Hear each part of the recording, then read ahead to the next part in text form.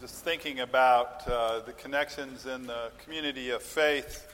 When I was a brand new Young Life staff person in Miami back in the late 70s and early 80s, on the board that supported me, that made my job possible, were John and Ann Rose.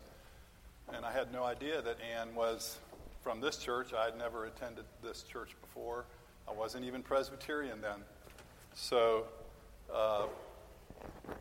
let's see if I can get this is on, just not very audible. Okay. Anyway, so I'm looking forward to seeing Ann. I haven't seen her in many, many years. So, this morning, I'm sure you caught the big news about the new class of inductees into baseball's Hall of Fame, right? Remember? Okay. Of course. That's how Debbie lives. She lives for those announcements. And I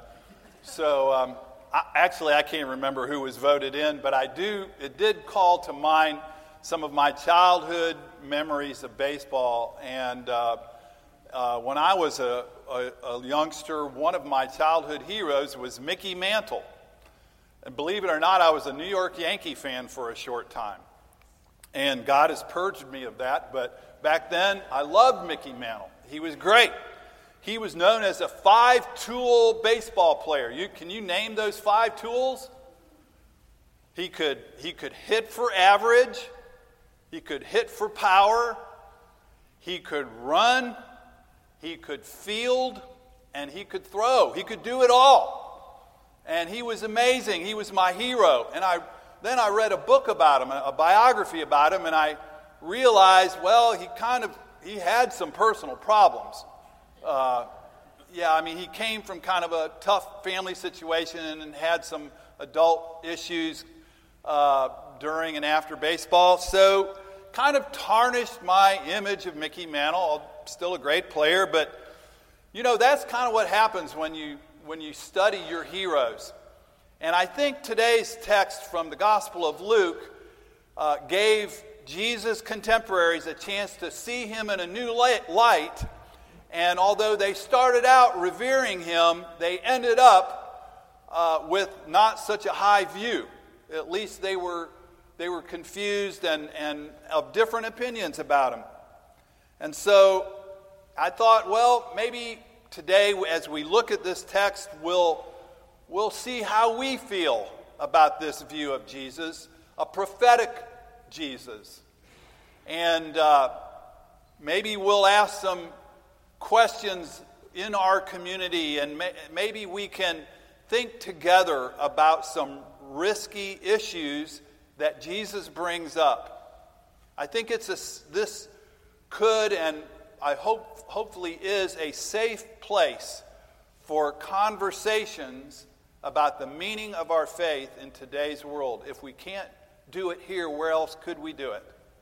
So let us listen first to the Word of God. It comes to us from the Gospel of Luke.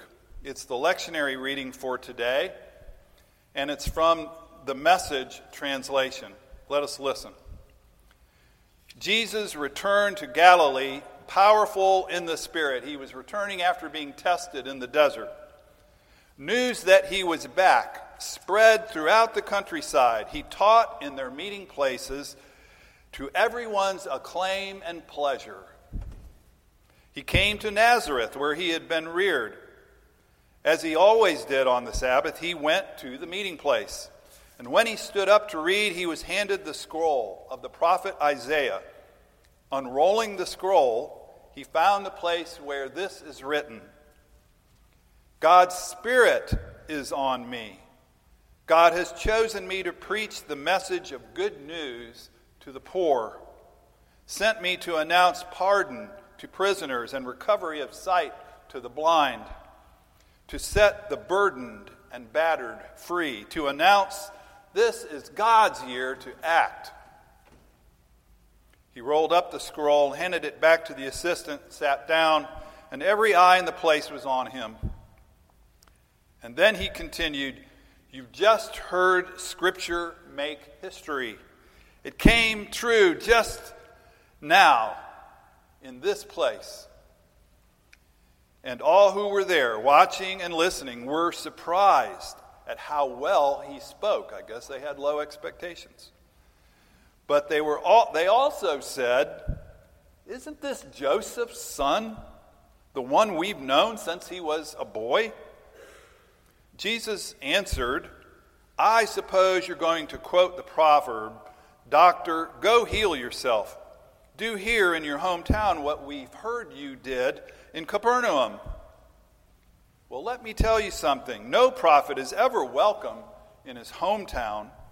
Isn't it a fact that there were many widows in Israel at the time of Elijah during the 3.5 years of drought when the famine devastated the land?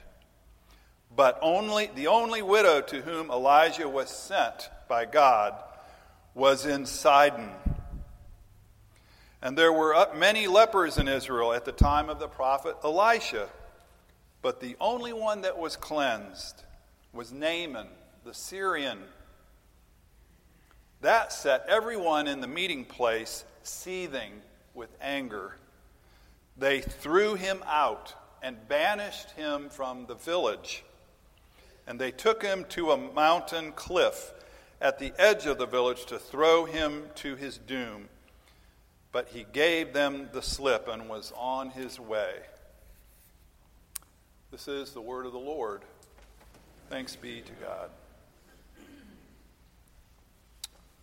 So, the trouble with prophets is they cause a lot of trouble. They're troublemakers.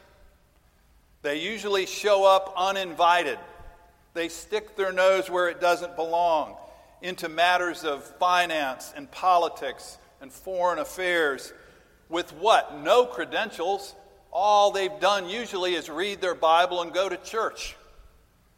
They come to committee meetings and gum up the works with difficult moral questions. But often they end up acting impolite and embarrassing, politically incorrect, immoderate in their positions, impractical in their outlook. Was Jesus a prophet? You better believe he was. Just think about what Jesus did in the story that Steve told last week, going to the temple in Jerusalem and overturning tables of the money changers, upsetting the system that was there. That was a public prophetic act. In Luke, Jesus is called a prophet like Moses. Not a prophet like a fortune teller, like a future predictor, but a prophet of God, a prophet who claimed the authority of speaking for God. That's some chutzpah. And in doing so, calling the people back into covenant relationship. That's what a prophet did. He or she would call people back into that covenant relationship that they were drifting away from. As Luke tells it, after dropping numerous hints through miraculous births and angels and shepherds and visions, Jesus pulls back the curtain on his own ministry when he's about 30 years old. He goes to his hometown and he's handed the scroll. He reads from the book of Isaiah, and in Luke's telling, he is taking on the mantle of this great prophet. And at the center of the prophet's word is it's hearkening back to the Exodus and to Deuteronomy, where there is this vision from God that curbs economic transactions in a way that makes the community more sane. It restores everyone to a proper place in the economy, because life in the community of faith doesn't consist on accumulation, but rather on sharing well. It was called the Jubilee. Every 7th year in Exodus, every 50th year in Deuteronomy, you had a special time where the people would give back the land and the property to those who originally owned it. You must give it back. Even though you may have come upon it legally. It is properly yours. You have all of the papers. You must give it back because in the end, it isn't yours. It is theirs. And so the start for this movement in the economy and in the society that would bring people back into kind of a social equality was always sounded by a trumpet. The Hebrew word for trumpet is yalbal, from which we get the word jubilee. There was jubilation, a huge celebration as things returned back to the way they ought to be. The trumpet sounds, the signal is given, and everyone starts canceling debts and returning property. Now, that is quite a difficult vision to enact, and there are different evaluations of how well Israel ever did follow through on that. But when Jesus read from Isaiah, hearkening back to Deuteronomy, the congregation knew exactly what he was talking about. And they were so pleased that he was reading this, whether he had chosen it or whether it was given to him. But then he went too far, as prophets often do. He just didn't know when to stop because he said, today, this is happening in your midst. It's happening now, here. And, of course, the people weren't ready for that. And so they started questioning him. Who do you think you are? Where did this guy come from? And Jesus confronts their religious worldview that wants to keep things exactly as it is by reminding them that in their own scriptures, in their own national epic, there are stories of how God broke through barriers and God's grace and mercy blessed people from outside the inner community, people that weren't the rule followers. The grace of God could not be owned by Israel. And that story, after they heard that, led them to the edge of a cliff where they wanted to do Jesus in. You could say the story was a cliffhanger.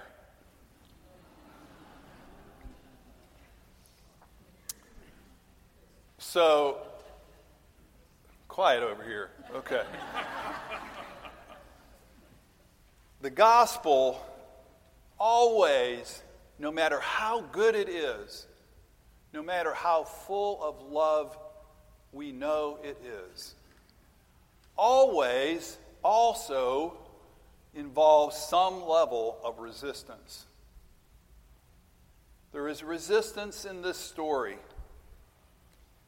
You see, the people first resisted this idea of a jubilee. The jubilee was not some pious, good intention or spiritual idea.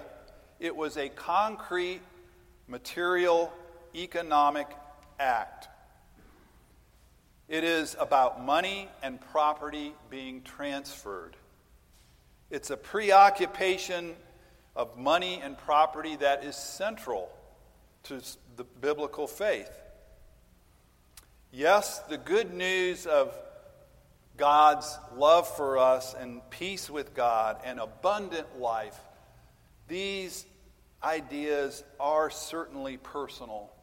They are more than an idea or a philosophy.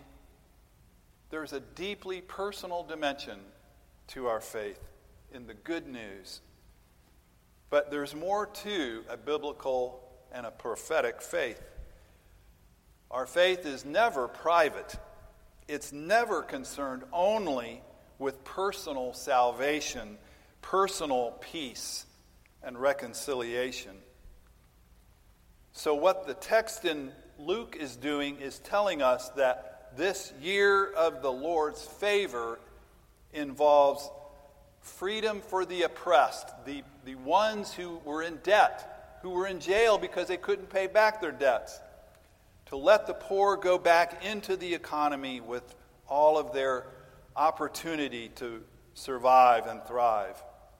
And then Jesus says, today we want to begin now. What he meant was what Isaiah wrote about, I'm going to enact it. And so he set about giving the poor social power and social access.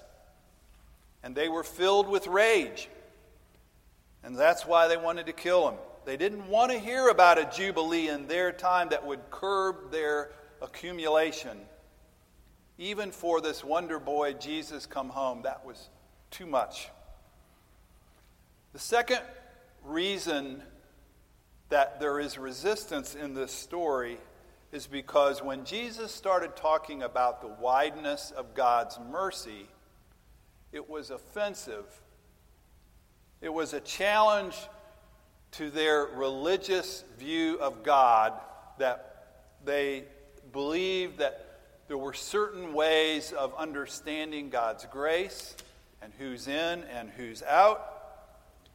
And they didn't like this idea of a wide available goodness and grace. Recently, I was at the Montreat College Conference, and the theme of that conference was compassionate community. And a part of the teaching of the conference for the kids was to ask them to think about how they define their community. Who is in it and who's not in it? How big is your compassionate community? Could it be drawn larger? And so one of the speakers was an Islamic professor from Chicago who talked about his work in interfaith relationships and how he is helping people see the common humanity in our faiths as we share together. And the kids were asked, do you have a friendship with one Islamic person? Do you know one person of the Islamic faith personally well enough that you could say you're friends? Do you understand them and their faith from their point of view? And then a little later in the week, there was a visit by a group of women from the nearby state penitentiary. And these women spoke briefly about why they had been put in prison, in their cases, for quite a long, long time, for serious crimes. But what they really talked about was how God was working in their lives. And the kids were challenged to think about, would you have one of these women as a friend? Do you have a friend who has been in prison? I mean, really in prison for a serious crime? How big is your circle of compassionate community? The prophetic Jesus was confronting his listeners with that question, just as our college kids were asked at Montreat. The third kind of resistance that we see in this story is directly to Jesus. They knew him. They saw him grow up and coming to children's messages in the synagogue year after year. They knew what his good and bad habits were and what his family was like. There were no secrets in a little village. And yet, here he comes, all big and mighty, grown up, thinking he can speak for God? What in the world? And talking to us about economic reform and how we're supposed to relate to outsiders? You better believe there's some resistance there. And so they felt that they knew this Jesus. They didn't have anything more to learn. And the ultimate resistance to him was, of course, the cross. That's what happens to prophets. Ultimately, the resurrection brought about a prophetic community. We read about it in the rest of the New Testament.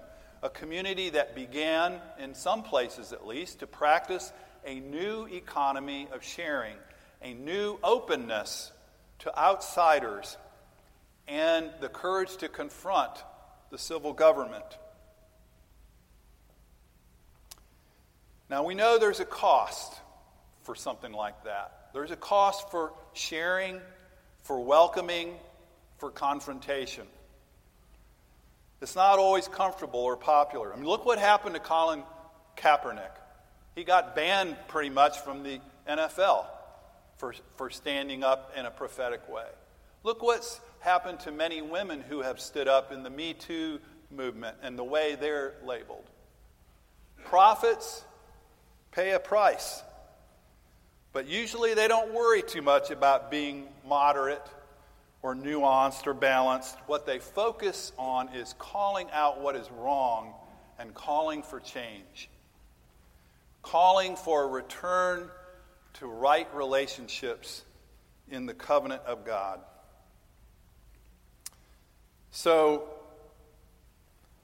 I would think now would be a time for us to consider here at Riverside the prophetic Jesus.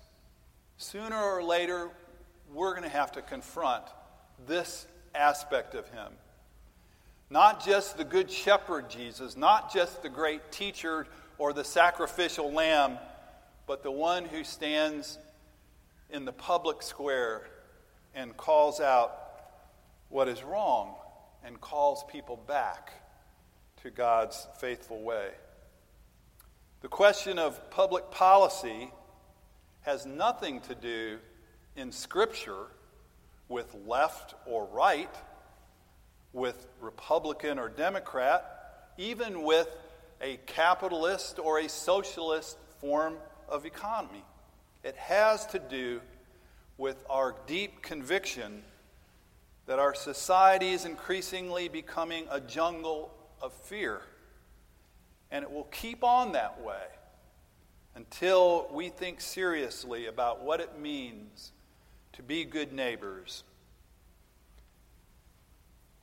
Every family I know lives partly with an intricate balance of debt management. We manage the debts of old wounds, old angers, old resentments, habits. In our family, we're pretty good at keeping score. If somebody takes that last piece of pie, it's remembered, okay? That's a debt that will get repaid, I promise. Now, we all have a way of needing Jubilee.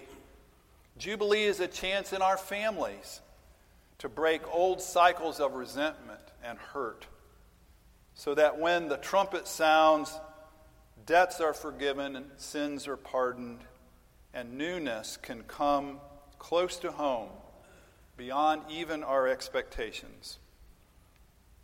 But as a church, if the signal were to sound, if Dave Tuttle were to blow the trumpet, and RPC were to be in the position of hearing that the Jubilee is come, what would be our position?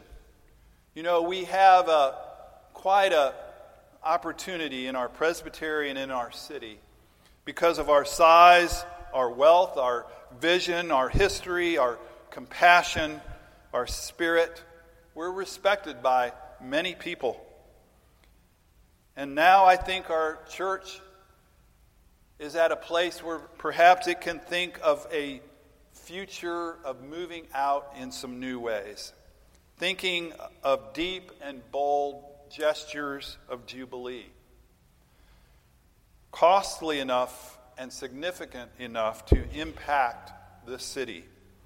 Not something safe and modest and in-house, but something that gives back to our city enough that will make reconciliation possible in fresh and exciting ways.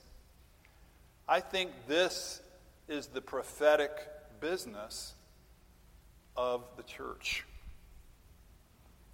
And I pray that we'll be willing to consider this aspect of our hero. Amen.